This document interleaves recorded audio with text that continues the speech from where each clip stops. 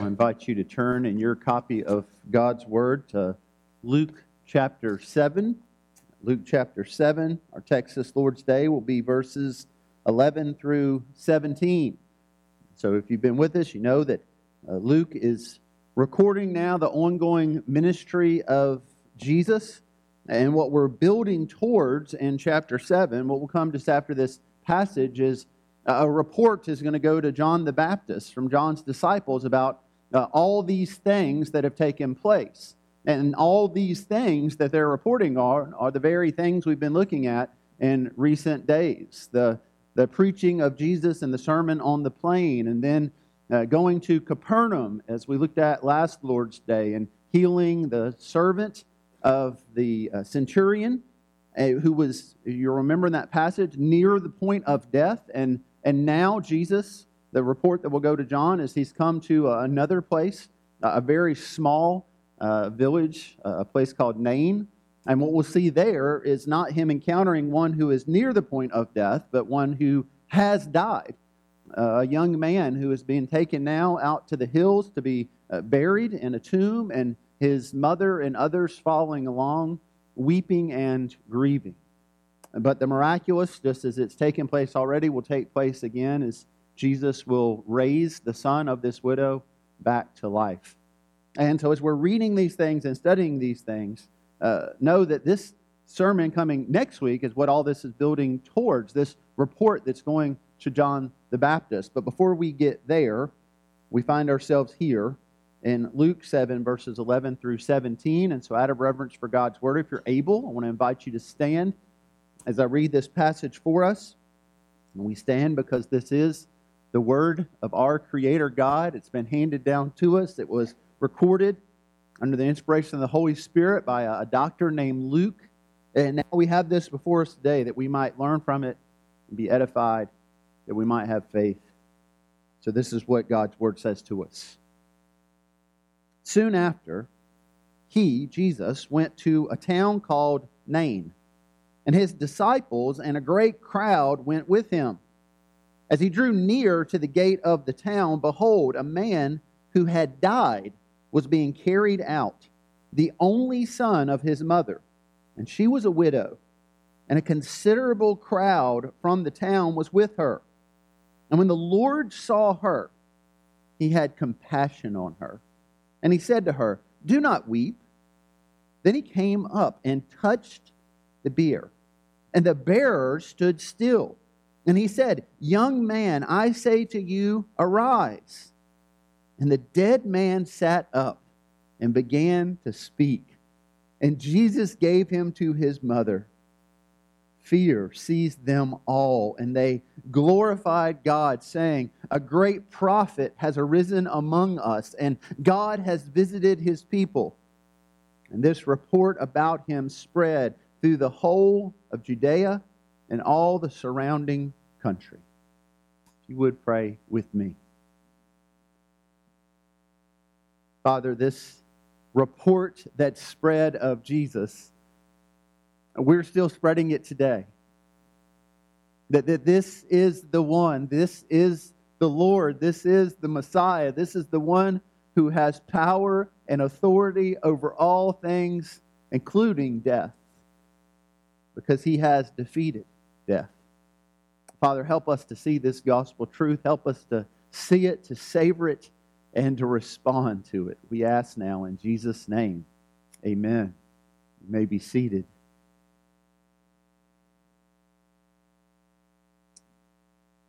I was recently reading an excerpt from a book entitled "The View from a Hearse, a Christian View of Death." It was written by a man named Joseph Bailey. He passed just a few decades ago, but he was uniquely qualified to write a book entitled "The View from a Hearse" because he knew that view well. During his lifetime, he and his wife, Mary Lou, buried 3 of their sons. The first one passed away as an infant after an emergency surgery when he was only 18 days old. The second died at the age of 5 after a battle with leukemia. The third son died at the age of 18 after a freak accident when he was sledding. This man, Joseph Bailey, uniquely knew what it was to suffer tragedy, and especially the tragedy of the loss of a child, that would lead him to write these words: "Of all deaths, that of a child is the most unnatural and the hardest to bear. The death of a child is a period placed before the end of a sentence, sometimes when the sentence was hardly begun. Death is a cruel thief when it strikes down the young. When a child dies, part of the parent is buried with them." I can vividly remember speaking to a young mother seeking to comfort her after she had lost her child. And I remember her words very clearly as she said to me, "Mothers are not supposed to bury their children." And yet we find ourselves in this passage with that very thing, that very tragedy, that hardship and that hard ache that has come to this woman. We don't know the age of her son in this passage, only that Jesus refers to him as a young man. And we don't know the circumstances related to his death other than he has passed. And his funeral procession is now leaving his town on the way to his burial. And when that procession meets another procession, this group of Jesus and his disciples, this great crowd who is following along with them. And so these crowds, they intersect, and the miraculous takes place. And so we're going to walk through this passage today. And as we do, I want to point out 3 observations to you. The first one is this. Number 1 in your outline there. It begins this passage with us seeing that Jesus has compassion for this helpless widow. We see his compassion. Luke begins in verse 11 by telling us, soon afterward, he went to a town called Nain. That verse, that term there, the phrase in the Greek, soon afterwards, can also be translated the next day. And so this event immediately follows the event that we just looked at. He leaves Capernaum, where one who was close to the point of death has been completely healed. It seems that Jesus never even saw this servant that he healed. He got the report of it. It came back, and then now he's traveling on to Nain. Nain was a town that was about 25 miles away from Capernaum. This would have taken an entire day to get to, so chances are that Jesus and his disciples have left the scene of one miraculous healing, and now they are headed towards the town of Nain. And as we've already seen at this point, Jesus travels with a crowd. And when he comes down the mountain there to give the sermon on the plain, he has his apostles, he has his disciples, and then there's this great crowd that is formed. And this is at a point in Jesus' ministry when hundreds are coming out to not only hear what he has to say, but to see what he's going to do, in hopes that they too might be touched by the healing works of this rabbi that many are now calling the Messiah, that some are referring to as Lord. And so you can kind of picture the scene here. Luke tells it to us this way, that as he drew near to the gate, this would have been outside the city. It would have been going into the town. It's not necessarily the picture that there were fortified walls around this city with a gate. Rather, there was a marker there outside of town. And like you might see, welcome to Bloomfield, just outside of town as you're coming in. This would have been a stone marker, some type of a gate that would have been there, letting people know that they were coming to the town of Nain, because otherwise they might not know much about Nain.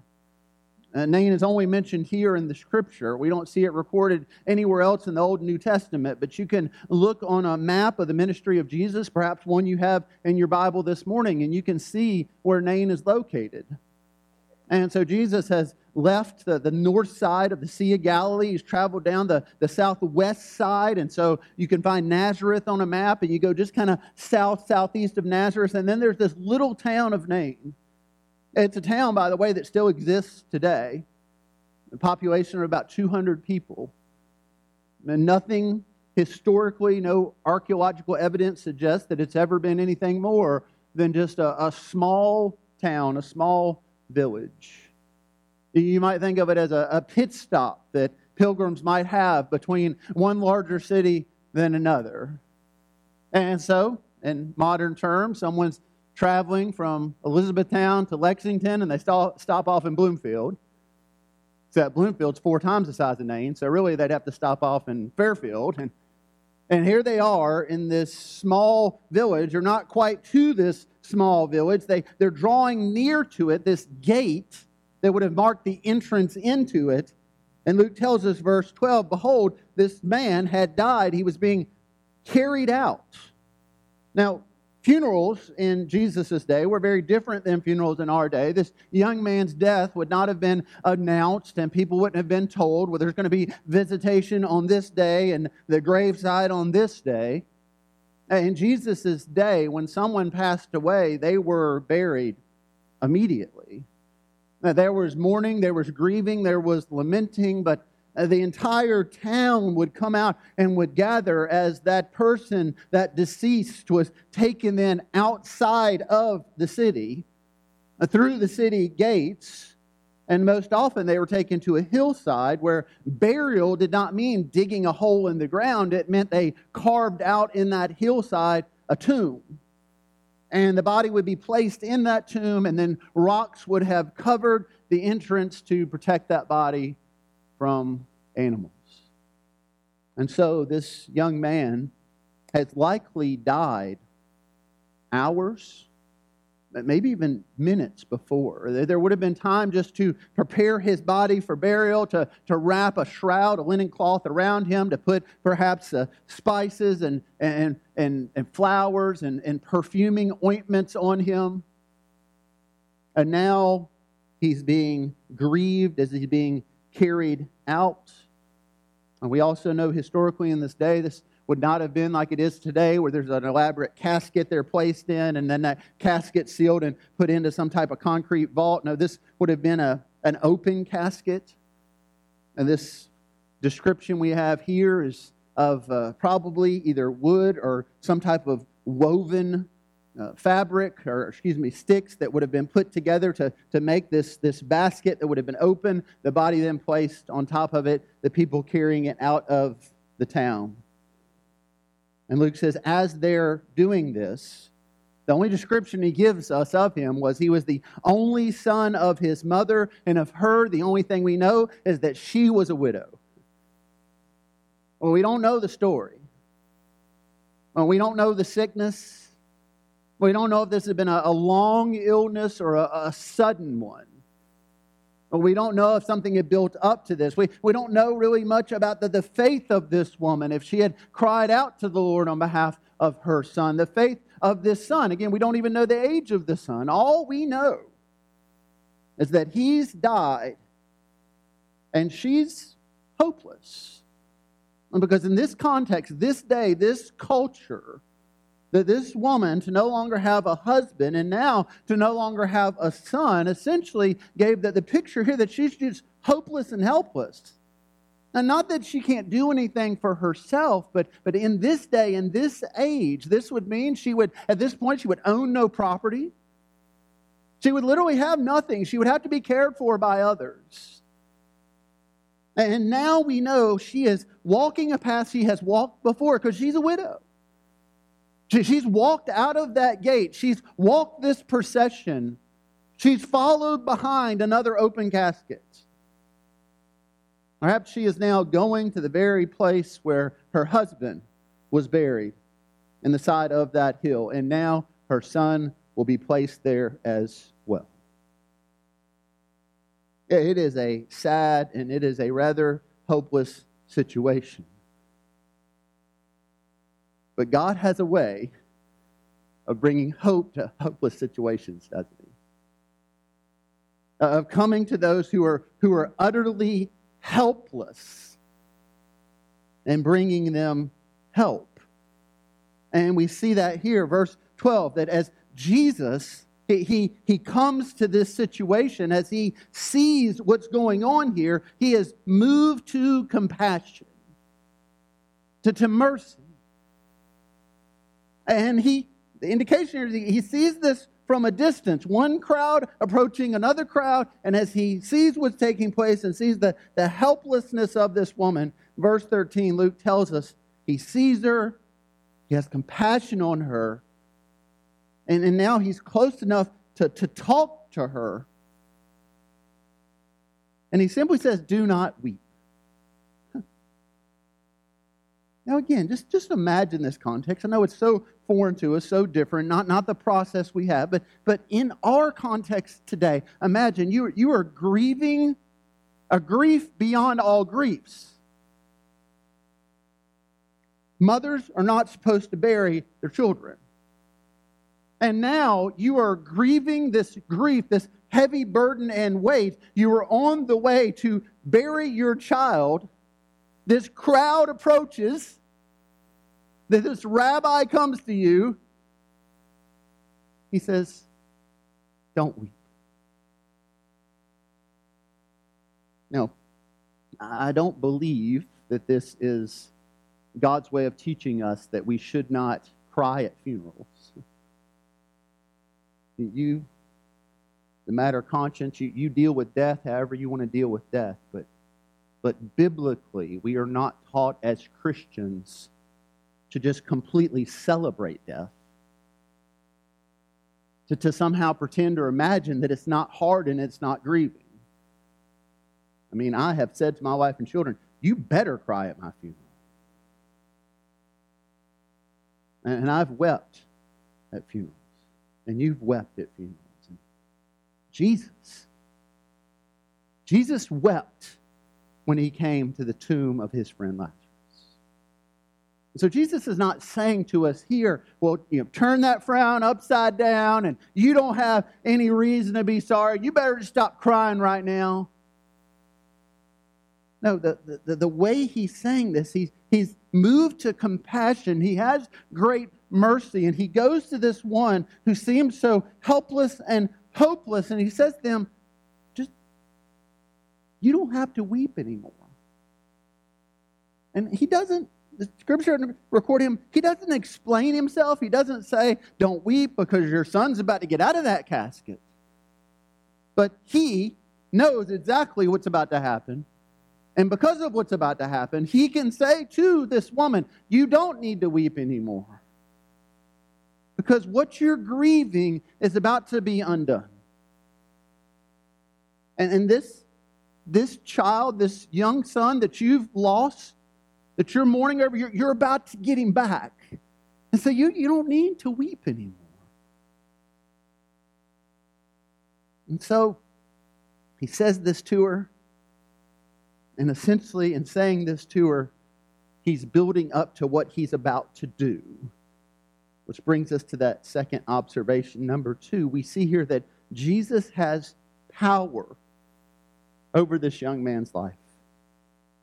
He has power over this young man's life. You can trace a thread in Luke's gospel, and it's the thread of power and authority. It's how we saw the ministry of Jesus introduced by Luke in his gospel. Jesus, he has authority over sickness. He has authority over the demonic realm. He has authority over all these things. He has authority over life and death. He can speak into death and bring the dead back to life. And we see that here.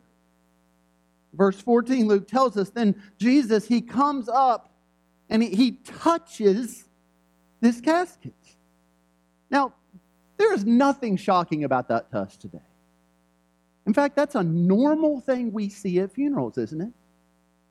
You see people, they come up to the casket, and many times as the funeral is ending, they're touching the casket, that they're touching at times the deceased. And when that happens, nobody says, "Oh." There's no shock to that. There's no awe to that. But in Jesus' day, you didn't touch the casket. God's word said in the book of Numbers that to touch the casket, to touch the dead, that this would make a person unclean immediately, and they would remain unclean for 7 days. You didn't touch a dead body. Why? Because you wanted to remain clean. Because if you were unclean, you couldn't go and worship with God's people. If you were unclean, you couldn't be around others, because if they touched you, then they became unclean as well. And so Jesus, he goes and he touches this casket, this basket. You've probably heard the term basket case.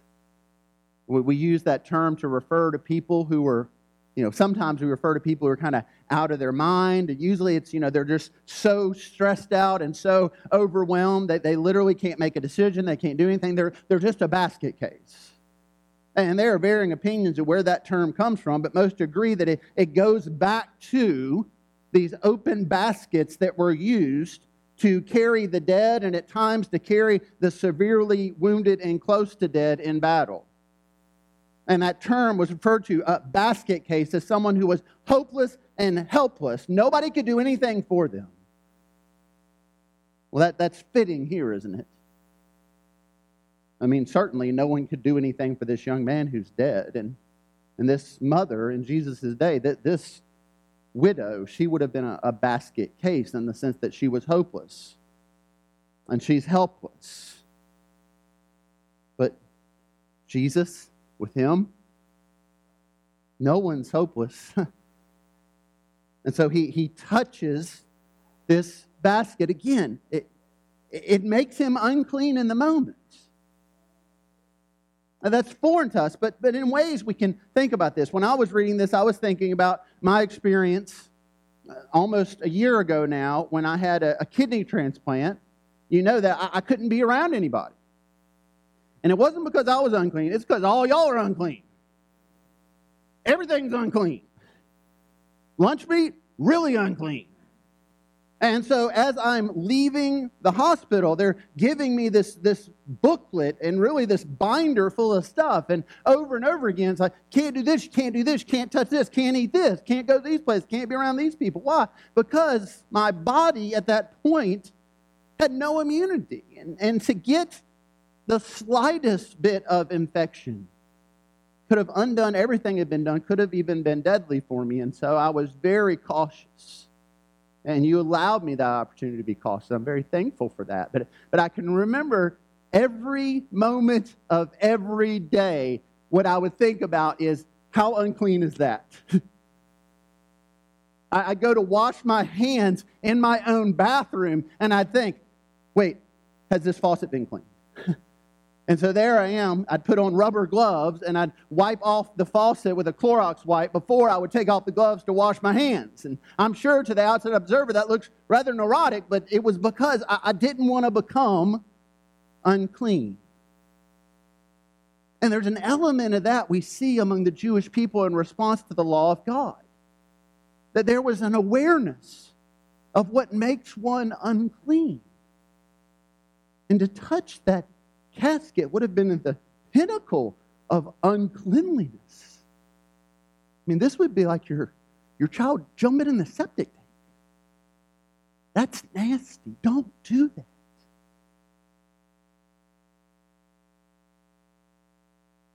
In Jesus' day, for anyone else who was ceremonially clean to touch something that was ceremonially unclean, immediately they become unclean, and what they had touched was still unclean. But Jesus, who is clean and holy and righteous, he touches the unclean. He stays clean, and the unclean becomes clean. Because he has all authority and all power, because he indeed is Lord of all creation. And so when he touches this young man, and he says to this young man, arise, guess what happens? He gets up. And this audible gasp, because Jesus, the rabbi, has done what everybody knows you're not supposed to do, and now he's going to be unclean. I mean, again, think about it. This crowd, they left their homes, they left everything. They want to see Jesus teach. They want to see Jesus heal. They want to be touched by Jesus. And now, immediately, their thought is, well, there's a week gone. We can't be around him for 7 days, and of all places, we're in Nain. There's nothing here. They're thinking about themselves. Jesus is thinking about this mother and this young man, and he touches him. In verse 15, the miraculous, Luke tells us that the dead man sat up and began to speak. I mean, just picture that for a moment. He's pulling off his glasses. He didn't have glasses. He's pulling off his shroud. He's taking off these spices. And then he starts talking. I would love to know what he said. You can imagine what he might have said. I heard one pastor preach on this text. He says, well, depending on if he was a young man, as far as a teenager, he probably said, I'm hungry. Mom, let's eat.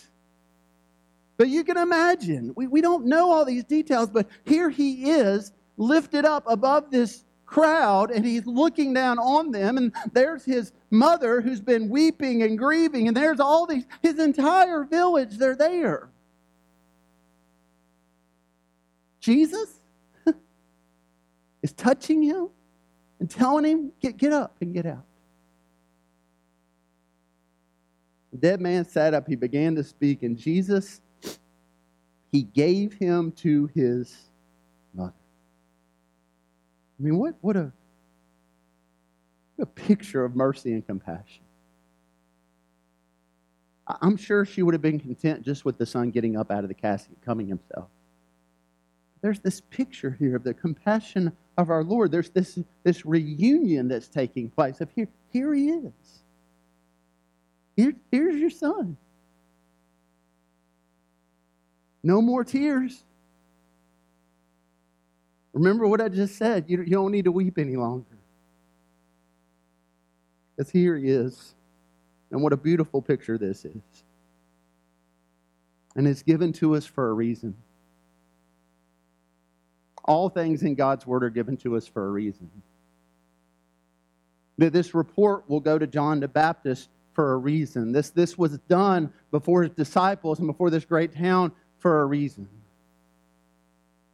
And I think this is given to us today for a reason as well, and it's this, number 3, that we might be reminded that Jesus is Lord, and one day he will raise us and he will reunite us.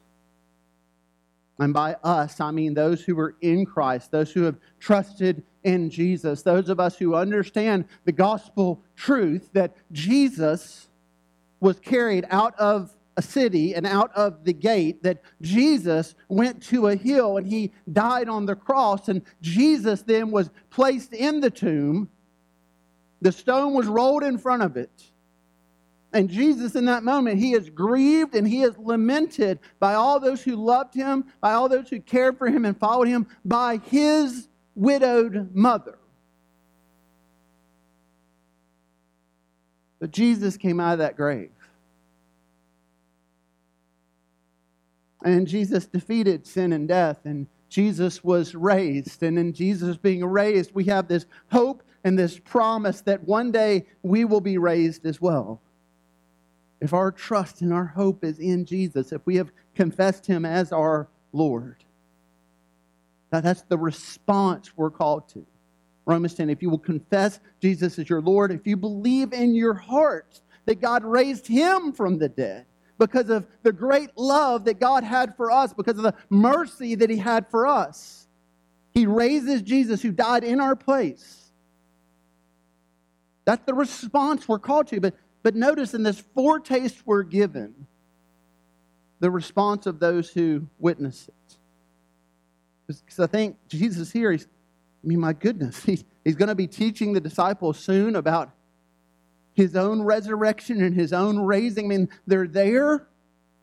That this would be a good time for them to take some good notes. Jesus here raises the dead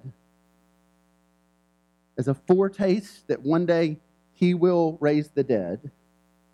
Jesus here, he raises this son and he gives him back to his mother as a foretaste of a day that's coming for us in Christ, when one day we will be raised and we will be reunited.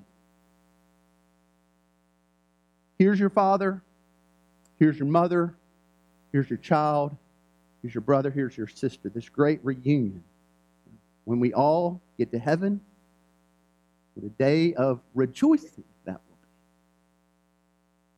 I mean, can you imagine being around each other and we don't sin anymore? We might like each other a little better, That there's no division. Nobody's upset. Nobody's fretting Thanksgiving dinner. It's all right and it's all well because Jesus, he's made all things new. And he says this great reunion's coming. Here's a foretaste of it. Here's your son back. But notice their response, verse 16. Fear seized them all. Now, this is a reverence. This isn't a, oh my goodness, this is crazy demonic and we're so scared. This is, this is amazing. They're attributing this to God. And so this is a holy fear, a holy reverence. It seizes them all. And so then what do? They glorify God. So that's a right response. They praise God for this. But here's where I think they might have missed things a little bit. They say, a great prophet has risen among us, and God has visited his people. And so they spread this report everywhere, and then that takes us to the next passage where this report goes to John the Baptist. A great prophet. Well, yeah, Jesus is the greatest prophet and priest and king. He fulfills these roles and these offices, but he was so much more than a prophet. And I think the reason they say a great prophet has risen among us is because immediately, for any good Hebrew in that day, immediately their minds would have gone right back to that passage that Pastor Jacob read for us earlier. 1 Kings 17. 1 Kings 17, you have Elijah, who was a prophet. Elijah, who in and of himself, he had no power to heal, no authority, but he came on behalf of people with the authority of God, on behalf of God. God spoke to his people through the prophets. And so you have Elijah in that situation with another widow in that situation who's lost her son. Elijah doesn't have the power to say to that boy, get up and arise. But he cries out to God. And you may remember that scene in 1 Kings 17. He literally, he spreads out his arms. And he lays down over the child and he cries out to God 3 times. He prays to God 3 times. God breathes life back into that boy. And then if you know the scene, he does. I mean, the language is almost identical here. He takes that boy to his mother and he says, here's your son. So this would have been the dinner time story. This would have been the Bible lesson and family devotions. This would have been what every good Hebrew family, one of the things they would have talked about. Remember when the great prophet Elijah raised the widow's son. And now, Jesus, the miracle-working rabbi, has come to their little town off the beaten path, and now God has come to us, to Nain. He's visited us, and how has he done that? He sent another great prophet in the spirit of Elijah. And look, he did what Elijah did. Oh, he's a great prophet. And so they tell everybody, he's a great prophet. But he's so much more than a great prophet. And I think for many that were there, they missed it, because we see and we follow in the Gospels this great multitude. When Jesus goes to the cross, it gets really small really fast. Because they were fine as long as Jesus, he's a prophet, he's a great rabbi, he's a really good teacher. When it comes to this issue of him dying, God raising him, his lordship, so many didn't accept that message. And it's not all that different today, is it? It's rather tempting to come to a church and to hear a message and to try to walk away with some good moral application, some lesson. Well, if I just had faith like this woman, then God would do things for me as well. Nothing about her faith is ever mentioned. She could have been the most godless woman in that village. We don't know anything about her faith. And we certainly aren't told that this son was raised because she had faith. This son was raised by Jesus Christ that we might see He truly is Lord and He is King and He is the one with all authority and all power, that He indeed would go to the cross, die in our place, that He would be raised, that we might be raised as well. And that we might look to and long for the day of the great resurrection that is coming. This is a foretaste. It's a deposit. And it's put before us this morning that we might have faith in Jesus as Lord. Because we know what it is to suffer. And we know what it is to grieve. And God in His Word is saying, listen, there's a day coming when you won't grieve any longer. Do you believe it? Are you holding fast to it today? I believe that God is inviting us to do that very thing because He speaks to us so often in His Word. He reminds us over and over again in His Word that this day is coming. In fact, He specifically says of this day in Isaiah 65 that in a new heaven and a new earth, we won't be burying our children anymore. All this is undone. He says in Revelation 21, there's no more death. And there's no more mourning, and there's no more grieving. Do you believe that today? Are you holding fast to that today? I believe God is inviting us to do that very thing. So that in the hardest days, we might have hope, not be basket cases, but might have hope. And our hope is found in no other place, in no other person than our God and our King, Jesus Christ.